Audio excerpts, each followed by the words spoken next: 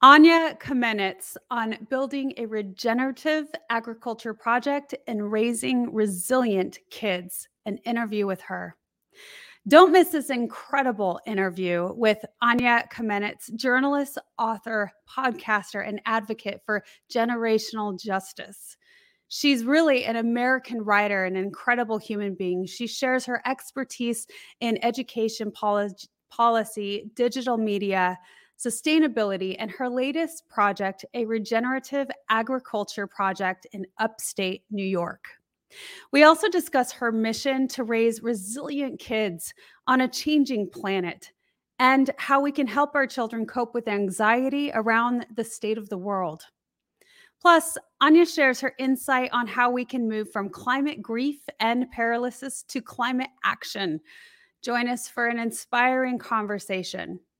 Welcome to the Wellness Driven Life Show, where you're about to go on a wellness-driven ride.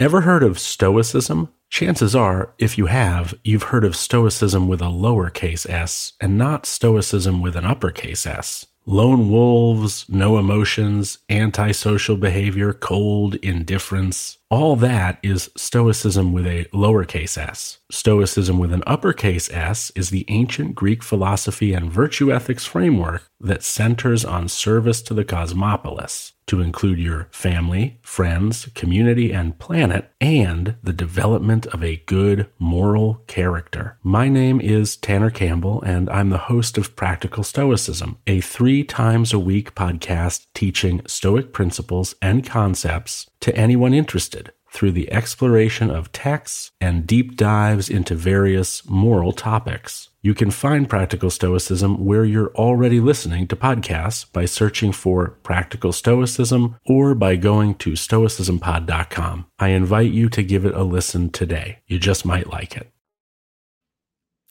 Let me introduce our beautiful guest we have here today. Anya Kamenetz speaks, writes, and thinks about generational justice and how children learn, grow, and thrive on a changing planet. She covered education for many years, including for NPR, where she co-created the podcast Life Kit Parenting. Her newest book is The Stolen Year: How COVID Changed Children's Lives and Where We Go Now. Kamenetz is currently an advisor to the Aspen Institute and a co-Generate Fellow, working on new initiatives at the intersection of children and climate change. I'm so pleased to have her with us today. Please help me welcome Anya. Hey, April, how are you? I'm fabulous. It's such a pleasure to have you here on the Wellness Driven Life Show. Thanks so much for having me. This seems really great. I'm so excited to dig in with you. Yeah, it's going to be a great conversation. So let's start out by giving the audience a little bit of a taste of who you are. Sure. So as you mentioned in the introduction, I have been a journalist by trade and a writer, and I give talks. And in the last few years, just gotten more and more kind of awakened around climate change. And so I made the difficult decision to leave my job at National Public Radio after 8 years, just about a year ago, and plunge into this work to see if I can use some of my skills toward really figuring out what it is that our kids need in order to prepare for the future that unfortunately we've been laying in wait for them. Yeah. And you know, I'm sure that was an incredibly difficult decision for you. And you did such a beautiful job working with them. And I can only imagine the learning and the opportunities that were given during that time. And when we become passionate about something and you know that you have to kind of redirect your time to it, right? It's going to take all your time. So I commend you for that action. Tell me a little bit about how that's been going, what you've been doing with it since that change. Sure. So I was pretty lucky in that I had a couple of relationships that helped smooth my transition outward. So I started working with the Aspen Institute's This is Planet Ed initiative. And this was really the brainchild of a woman named Laura Shifter, who, like me, came from the education world, in her case, education policy. And she had her own climate awakening in relationship to her 3 children and realized that rather than shift into doing climate policy, what we all have to understand now is that climate change is everything and everything is climate change. So she decided that she was going to start this basically ground up initiative called This is Planet Ed to try to move our schools, our colleges, our early childhood centers, and ultimately children's media in the direction of climate action. And so this is really, I think, an amazing kind of lever for change when you start to realize that the existing institutions that we have to change business as usual. And, anyone who's watching or listening right now, whatever it is that you do, there is a way to turn it towards climate action. So I joined Aspen Institute and This is Planet Ed as a senior advisor, helping them kind of think through their messaging and their communications, doing research, doing writing and speaking on this topic. And what I then was able to get some help with and support with was through the Co-Generate Fellowship to think through what is my particular piece of this. And like you mentioned in your introduction, I have spent a lot of time thinking about my fellow parents and the kinds of resources and information that they need in order to be able to negotiate our changing world. And so that's really what's a lot of my focus right now. Okay, so I have so many questions, and thank you for educating me and the audience, because for myself and those of us who don't know what the Aspen Institute is, I would like for you to pinpoint on that a little bit more. And also, is it just geared towards climate? And I'm giving you a 2-part question here. Sorry, because I don't want to forget. But what changed and made you go in that direction of awareness that this is something that has to be spoken? This is something that people need to start taking action to now. Was there a particular thing that really caught your eye? I know that you've had so much experience with writing and interviewing others and all of the world issues. So let us know.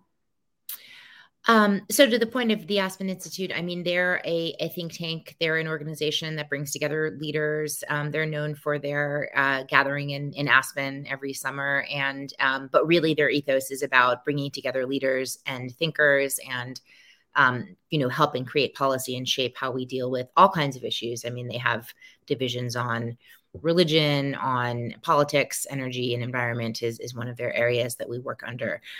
In terms of what led me to wake up, I mean, it's a million knocks at the door, before you finally open. I was affected by Katrina.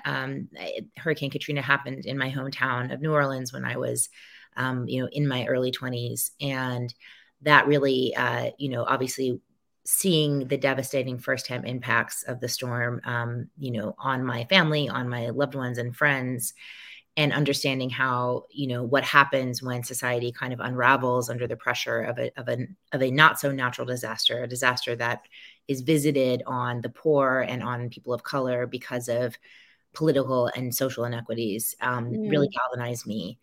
And going on from there, really understanding as I started to get more attuned to the scientific data that's out there, the IPCC reports, realizing that, it's wrong to think of climate change in terms of a timeline, because really every single thing that we do is important. And, but obviously many people have been scared by the notion that we have 12 years left or we have 2 years left. And I just think, it doesn't really matter how much time we have left. The important thing is that we stop it. And what can we do now? Yeah, that's what this is about. Yeah, I agree with you. And it doesn't do anybody any good if you go into that fear mode, because then people tend to go stagnant. They don't do anything because they are afraid to move, right? And so I agree with you in that regard, in that statement. And, with your experience, I think that we sometimes have to go through these horrible things to really gain that insight and understanding and that passion for wanting to do something different and better. And you've been put into such an incredibly unique position through your efforts with writing and with working with NPR, et cetera, that you are able to make a bigger difference. So you are doing something really fun and interesting at home. I would love if you want to jump right into this now. What are you doing at home to make a difference on your own terms? What is your advice for people to do right now?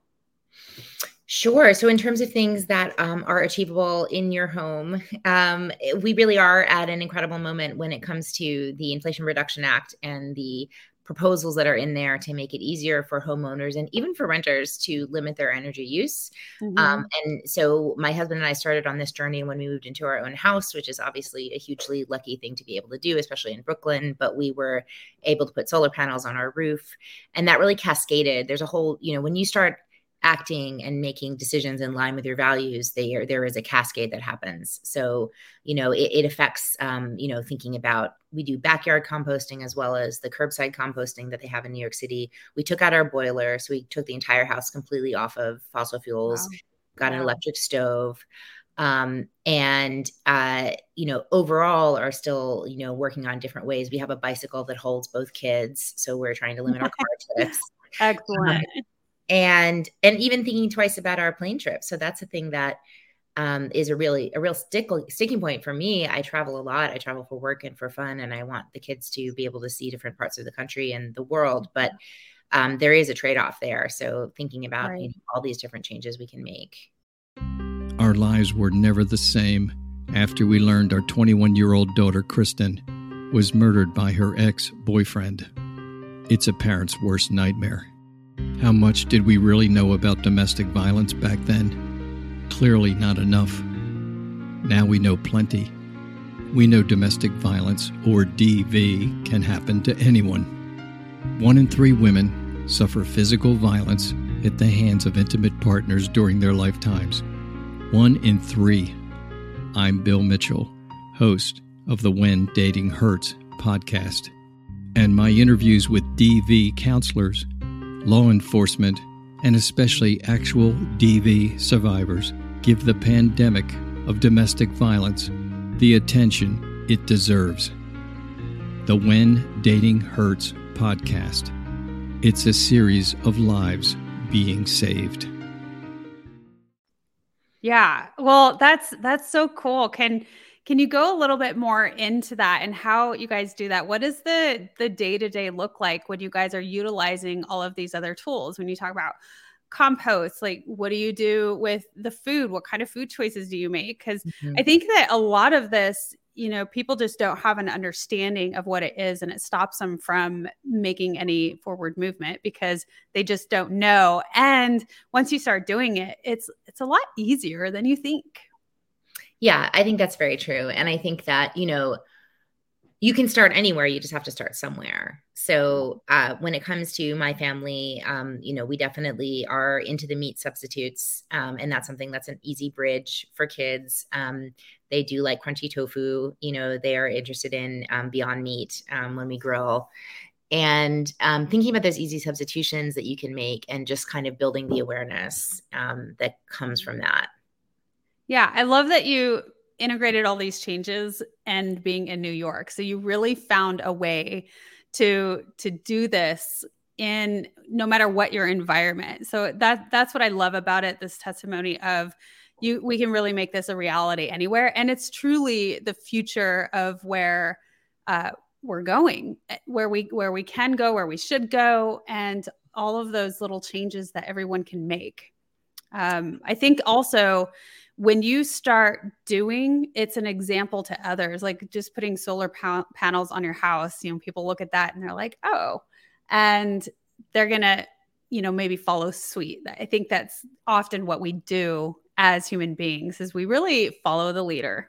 I think that's exactly right. And what's really exciting right now is, in my role with Aspen Institute, I'm involved in talking to school districts around the country that are pursuing net zero efforts and climate plans that go across every aspect of the school. I mean, people don't think about this that often, but there's 100,000 school buildings in the country. They serve 7 billion meals a year in their school food program. So that is a place where there is so much room to make impact. And what's happening is really that students are presenting the agenda for change, and they're forcing school boards to get on board and bridging the gap between city level goals and actually on the ground changes. And a lot of places, it's school buildings that are really taking the lead on putting solar panels on, retrofitting and doing HVAC. And so it's really exciting to see it, because it's really student voice that's driving it all. Yeah, I agree with you. And I think about, the schools that I see around and my own children's schools. What I love the most is that they're starting to teach our children of how to do this. You see so many growing areas where they're growing the plants, they're getting engaged, and then they're selling to raise money. So they're starting to learn and understand what that agricultural aspect looks like, that we can grow our own foods, that it's better for us, and utilizing like rain in order to collect and to make everything more self-efficient. Yes. Rainwater collection is another thing we're doing in our backyard, actually. And it can help if you live in a flood prone area, it can help to have a rainwater barrel, as well as keeping your gutters clean, and you can use the water in your garden. So that's another good point. I'm glad you brought that up, and you can do it in the city too. And then on the point of agriculture, I think I mentioned this to you before, that a big picture project that my husband and I are doing, my husband's really taking the lead on this, but I kind of got him excited about climate as a topic. And he really focused on the impact of agriculture, because a lot of people don't realize the contributions that our agriculture system and our food land use system makes to climate change and to CO2 emissions, but also methane emissions from animal agriculture. So there's many people looking at different ways to improve our practices so that we can actually store carbon in the same land where we grow food, and we can have animal feeding practices that are more humane and also reduce emissions at the same time. Yeah, absolutely. So on this topic, I haven't looked deep enough into it, but I'll put it up now for a little bit until we go into our first commercial. But on your website, do you have any recommendations on where people can go to learn a little bit more about this? What's your favorite resources to gain knowledge on what to? I think big picture, I really like to direct people to drawdown.org, because they talk about climate solutions in order and kind of comprehensively. And regenerative agriculture and land use is surprisingly high on the list. We don't really think about it because we think about industry and we think about transportation or buildings, but the way that we grow food is such a major part of this. And it's also provides a way to, heal nature at the same time that we're trying to address climate change and increase our food security at the same time. Awesome. So drawdown.org would be a good place to start. You call it drawn down? Oh, drawdown. Drawdown. Oops, I did that wrong. That's right. Drawdown.org. It's perfect. So that's incredible. I have, okay. Draw down. I think I did have that right. Perfect. Well, I just wanted to make sure that people had an area to go to where they can find out a little more information, because it is fascinating. And you're right, start taking action now, because, that's kind of where we're going anyway. And then we can start teaching our children. So we're going to move into our first commercial. Goodness sakes, I almost forgot what it was called. And when we come back, let's talk a little bit about this incredible journey that you've had with your experience with COVID, with your kids, and your passion with that in the book. Stay tuned. Hello, everyone. Welcome to Candy Apple Advocacy, the podcast for parents who want to advocate for their children's education. I'm Jim Mallard, and I'm here with my wife, Tabby. We've been through the trenches of raising kids in the school system. and know how tough it can be. But we also know how essential it is to advocate for your child and their education. That's why we started this podcast, to share our experiences and insights with other parents to help them become more effective advocates for their children. On this podcast, we'll talk about everything from general education, general school advice, the school choices you have available to you, different education styles, individualized education plans, 504s, and all those key terms that you've heard but don't know what they are. We'll talk to experts. We'll also talk to parents and hear their stories. We'll share our stories with you and give you tools you need to be a strong advocate for your child and yourself. Whether you're a new parent or have been in the game for a while, we invite you to join our community. Let's advocate together. Hello, everyone. I am Kim Jacobs, the host of The Kim Jacobs Show, and you all know who's right here with me, Dr. Les Brown. How are you, Dr. Brown? I'm blessed and highly favored. Ladies and gentlemen, this is the time you want to give yourself a competitive edge. If you got a message, you have some knowledge or experience, a story, or if you want to do something adventurous and exciting with your life that can increase your credibility, expose you to millions of people, I'm encouraging you to have your own talk show. I used to have a talk show. That one talk show catapulted me to another level. Now there are more people watching the internet, as you are aware, than television. Yes. Come on, somebody. That's right. Dr. Kim Jacobs, she trained people on how to have their own talk show. She will train you how to do that. And now with me partnering with her, now you have the combination of an audience, expansive audience. We have over 4 million people in all of our platforms, and the coaching you need to grow your business, to grow your multi-level marketing organization, to draw more attention to yourself in this noisy economy. Go ahead, Kim. So in the training that I do, Les, I actually do a 6-week training. It's 1 hour per week. And each week I meet with the individuals one-on-one. We go through and we talk about all of the things that's necessary for a show to become a reality. We go from how to actually identify your focus area, what's going to be your ideal customer that's going to be tuning in. We'll talk about how to get guests, how to get sponsorship, how to go about getting your lighting, your branding, and your banners, and everything that you need to know. And guess what, Les? They own their own content at the end of the day. And that's exciting. Now, if you're ready to create a shift in your business and in your life and increase your cash flow, I want you to go to KimJacobsConsulting.com. It's right there on the screen, KimJacobsConsulting.com. You know, people say opportunity knocks on every door. Right. No, opportunity stands by silently waiting for you to recognize it. So I want you to recognize that this is a time for you. This is an incredible time to have your own talk show. It establishes a level of credibility. Yes. And by being exposed to people on a regular basis, it allows you to strategically begin to impact and attract your audience. She can take you in a place in yourself that you can't go by yourself. So go to KimJacobsConsulting.com. That's KimJacobsConsulting.com. Did I say KimJacobsConsulting.com? Yes, you did. Very good. Make sure you go there and sign up for the coaching, and we're looking forward to working with you. You have something special. You have greatness within you. That's my story, and that's Kim's story, and we're sticking to it. Bye for now. Bye-bye.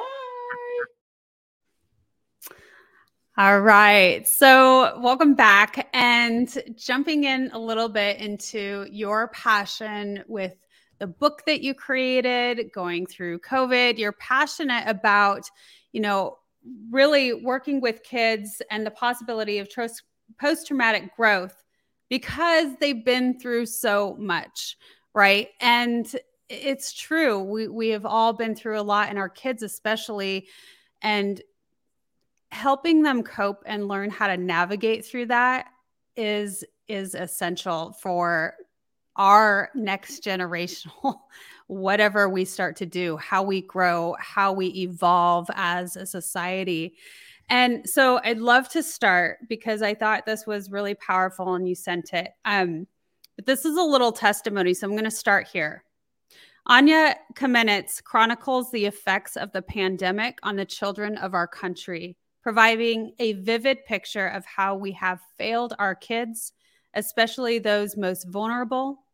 In clear, concise, well-researched prose, she touches on centuries of U.S. history and the ways we have so often chosen not to support families, interspersed with examples of people taking matters into their own hands to create solutions at home and in their communities. Maybe, as a place to start, this book should be required reading for us all. Love, The Washington Post. And I just thought that was really powerful, and it kind of hones in on what this is about. I want to add to the stream the book, The Stolen Year, and Anya, you can take it away. Thanks so much, April, for reading that. It's a little embarrassing to sit and listen to it. But so when the COVID-19 pandemic hit in 2020, I was here in my house with my two daughters. They were 3 and 8 years old at the time. I was working full-time at NPR. My husband was working full-time. And we were dealing with everything that everyone else was dealing with school and preschool shutdown. But the difference was, as I already mentioned, I had reported on the aftermath of Katrina and even followed up a decade later to see the impacts on young people from that storm. And of course, we know that people died in that storm, that houses were flooded. A lot of people might not realize that public schools in New Orleans were closed for several months. Mm-hmm. And the impact of school closures was measurable because students, most of them were out of school only for a short period of time because they re-enrolled in other places and then eventually came back to the city. But that interruption could be seen. There was a signature of that interruption on children, on their school performance and on their mental health that could be seen for years. Oh, yeah. And so I knew, based not only on New Orleans, but around the world, that the school closures in the spring of 2020 were going to have long-term impacts on children because of lost learning. Yes. Because of the lost routine. Yes. Because of toxic stress on their caregivers, and because of the ways in which our public school system in the United States is really the only social welfare program that we have. I mean, other countries around the world that are wealthy like we are, they have cash payments directly to families, paid family leave, subsidized childcare, subsidized healthcare. And we don't have those things. So we have schools and that's it. We have free lunch programs and we have the caring adults in the school system that try to stand in for all of these things. And so without that, there were many, many adverse impact on kids. I mean, I don't have to sit and tell you because you lived through it yourself, but unfortunately, we saw a spike ultimately in child mortality, not from COVID-19, but from the increase in drugs, especially fentanyl, and the increase in gun violence that happened all across families, and as well as in neighborhoods as well. So it's a really dire time for kids right now in America, but the Stolen Year is really ultimately a story of resilience. I consider it an act of hope to document children's experiences and to listen to them. There are 5 families with many more than that children. One mother I interviewed has 8 children. And so there are many kids' voices in the book, and they are ultimately the authors of this story, and the story isn't over. The reason that I care so much about children is that what we invest in our kids is going to be repaid multiple times. We know that something we do for a child is going to have a return. And so it's time for us now to step up and do for them what they deserve. Absolutely. And I wouldn't call that shout out from the Washington Post embarrassing. I think it's incredible. And I also want to say, I love that you put stories in here because so much of what this show is sharing stories. That's how we relate. That's how we connect. And so thank you so much for doing that, for really getting some great, real stories out to the world on how it's affected so many people. And I'm curious, maybe you know the answer to this, but now that we're going into post-COVID, right? The stats on kids and the suicide rate, I would think has gone a lot higher, because I hear a lot more of it, and it is just heartbreaking. And you're right, it's because they just don't know how to cope. The world has been so turned upside down, and during that time they weren't able to communicate, and, well, I shouldn't say communicate, but face to face, and have that community aspect. And I would say that is a massive part of our overall well-being and wholeness and wellness, is having each other and that connection piece. That's exactly right. So yes, the Surgeon General and the American Academy of Pediatrics have both talked about a youth and child mental health crisis. These are trends that started before the pandemic, but they have definitely increased. And they also believe that, it's the social isolation, but we also have to look at, this goes back to what we were talking about at the beginning of the show, the information that teenagers and young people are seeing about the world around them, whether that is, the epidemic of mass shootings and gun violence, the drip of climate change news, the violence, that is being perpetrated against queer and trans kids. These are all aspects that make young people look at the world around them and question what is exactly that the adults are doing right now. Right. What is the adults doing, and what should we really value? And so I'm going to go into this next segment, because I think this is a little bit about what do we do next? Yes, that's exactly right. All of this is not to say that we need to despair. This is a time for us to step up and really put hope into practice. And the piece that I'm focusing on right now is this intersection between climate change and youth and emotions. I believe that in order to become, for all of us to turn our feelings into action, we need to be able to manage the emotions that come up when we talk about climate change. And the spark for what you're showing here is 2 polls, one of which I did when I was a reporter at NPR in 2019, and the second one with Aspen in 2022. And in both cases, we found more than 4 out of 5 parents agree that children need to know about climate change so that they can be part of the solution and build a more sustainable world. More than 4 out of 5. But only half of parents have actually talked to their kids about climate change. And I think I know why. I think I know that it's because it's confusing, it's complicated, it makes them feel scared. They're worried about scaring their kids. And so what I've done, and this is in collaboration with Talk Climate and the Climate Mental Health Network, is we created just a simple guide that addresses those feelings and helps give parents a place to start. So this is a downloadable guide. It's downloadable from climatementalhealth.net/parents. And we're looking for feedback on the guide. We're looking for collaborators and people that want help, that we want to help bring this to people.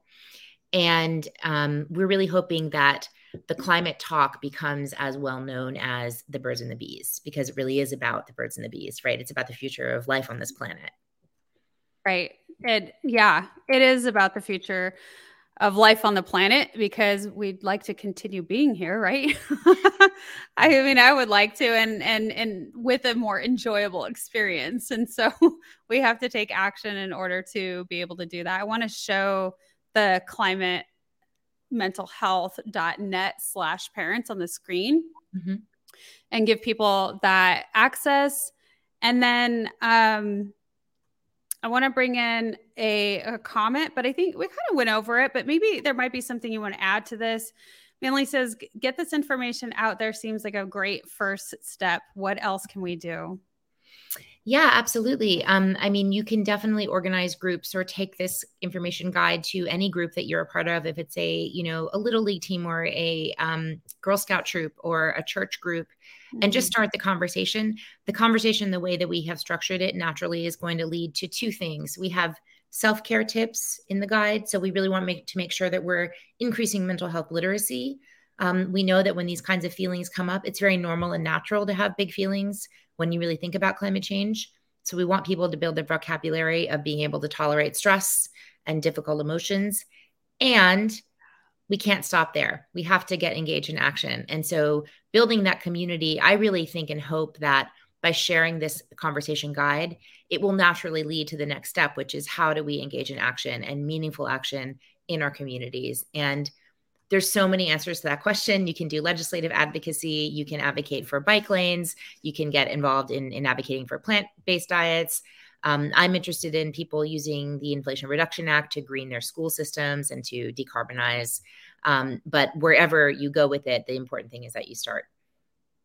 Yeah. Oh, thank you so much. So let me bring in one of these last photos because I think it's just beautiful. But this is you and your crew. Mm-hmm. Yeah. Thank you. Yeah. So this is us on our staycation, and we made a strategic decision over spring break to just take one less set of flights and keep ourselves a little bit, more on track. And we took our subway and a ferry to Manhattan, and we spent 2 days in Times Square and did all of the touristy things. And it really felt like we were on vacation. And I would recommend it to anyone that they look into taking like a real staycation, not just the kind where you reorganize the drawers and play in the backyard, but take that money and invest it in your hometown and try to make it feel like a real getaway. Oh, that's really good advice. The staycation and invest your money in where you're at, the small business or what have you in your city, in your town. And I might add, your family is so beautiful and you'll look so happy to be with one another. I love hearing about family unions that are really doing big things together. You and your husband sound like a power couple, I like to say, and, just doing great things. And you're creating beautiful human beings that are also going to be doing great things, and not just within your own family, but you're extending that out in so many different ways. Thank you, April. That means a lot to me. I think it's, and all kinds of families are important, and we embrace all kinds of families. I know a lot of single moms and a lot of people doing it on their own that are doing amazing jobs. We're really lucky to have each other right now, for sure. Yeah. So tell me a little bit more about what else are you doing? What's next for you? Because I know you've done the book, you're working with different things and different projects. I know you're doing some speaking engagements to also build awareness, but is there a what's next for you? I mean, all of this for me, I just think in terms of books. So I'm thinking about the next book. I'm thinking about how I can kind of so my last two books. So the last book was really a history and a policy book. It was about the sort of a play-by-play, a first draft of history, if you will, of the COVID-19 pandemic and its impact on kids. And the book before that was called The Art of Screen Time. And it was more of an advice book for parents. It distilled the latest research and helped them think about how to navigate screen time with your kids in a values-driven way. So for my next book, I'm really thinking about, these huge questions of how do we raise kids in a time like this? Can you really raise kids to thrive when there's so many changes happening? And this kind of gets back to the point we were talking about the science of post-traumatic growth, right? Because in the windup of the book of The Stolen Year, I was like, I can't leave us at this moment of uncertainty. I need to look where in the research does it support coming back stronger from something like this. And that's where I came across the science and the literature that supports the idea of post-traumatic growth. And this is a concept that really dates back just to the late 1980s, where there was research initially interviewing people that had gone through really significant loss, something like cancer or the loss of a spouse, and finding that a majority of them reported that, I'm so sorry this happened to me. And there are these other positive things that happened to me. So I gained strength of my own, understanding of my own inner strength, or I gained confidence in my close relationships, or I gained a sense of spiritual perspective on life, or a sense of gratitude, right? Mm-hmm. Yep. Absolutely. I mean, we can all, relate to these things. And post-traumatic growth gives us something to hold on to where we understand that we can craft a better life, not in spite of what happened to us, but because of it. So I want to project that there are going to be some really amazing things happening to us on on a worldwide scale because of this, because I agree with you. And I love that you went into the science and the research of that, because it's true. I like to say that a lot. So many people that I have on the show have gone through horrendous things. And when you go really low, you bounce up really high if you choose to utilize that as the lesson and turning it into wisdom. And I think that's going to happen. That's my positive side coming out. And I think that we're going to have some exponential growth and evolve into something really incredible. I agree. And I would add that there is a science of cultivating post-traumatic growth. And it's something that we can do with people that are close to us, including our kids. It starts with talking about it, understanding that it's a possibility, helping each other tell the stories of what happened to us, the hard parts and the good parts. And another intrinsic component of fostering post-traumatic growth is service to others. When you draw on your tough experience and you turn it into empathy and put it outward to someone else and say, I can help you because I know what it's like, because I've been there. That's when you really solidify that sense of growth and that sense of gratitude, because you're making meaning out of the experience. Again, that's the stories. And just like you did with your book, it's sharing the stories. It's us being vulnerable enough and brave enough to be able to share those stories, because that's where the real impact starts coming. That's healing for yourself and for everyone around you. So I love that. I think that that is absolutely happening. And I really talk about that a lot on the show, that the importance of sharing our stories. And even I myself, as vulnerable as I attempt to be, it's hard. And I use my, sorry to say that I'm using you, but my guests on the show are my buffer. So my story comes out in little short segments as we have a conversation, and then I'll say, well, my experience with this. So it flows into that, but it is a buffer for me to be honest. And until we come to that point where I'm able to, and I'm willing and able, I will start to share the story too. But I know very well that that is a huge aspect of our healing as a greater whole. Absolutely. And I commend you for finding such a great way of sharing that with other people. Thank you. Thank you. So I had another comment come in. Manly says, I see your book as a future classic account. It's historical. Oh, that's very kind. Thank you. Yeah, that is. That's a really, really wonderful, honorable thing to say. So, well, thank you so much. Is there anything else that you want to share with the audience today? I want to make sure that I bring in your website. And for the audience listening, most of you are going to be watching the replay. All of this information is going to be in the description for those of you who are listening to the podcast aspect on the just listening. And again, it's going to be in the description, all of these links and all of these resources. So where to find Anya, and her website again is www.anyakamenetz if I say it wrong, I'm sorry, .net. So I want to make sure everybody has that. That's ANYAKAMENETZ.net. So Cher, is there anything else that you would love to leave with our audience today?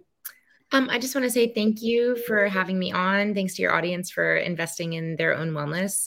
This seems like a great way to spend a little bit of time. So thanks for listening to me, and I'd love your feedback. Yes. And again, want to lead everybody to the comments. If you leave a comment in the comment section below, even after this live, we will get back to you. So thank you so much. It's truly been a pleasure to have you on the Wellness Driven Life Show. An honor. You're doing incredible things. I feel blessed to have had this time with you today, and want to let everybody know goodbye for now, and we will see you tomorrow. Sounds perfect. Okay. Take care. Thank you.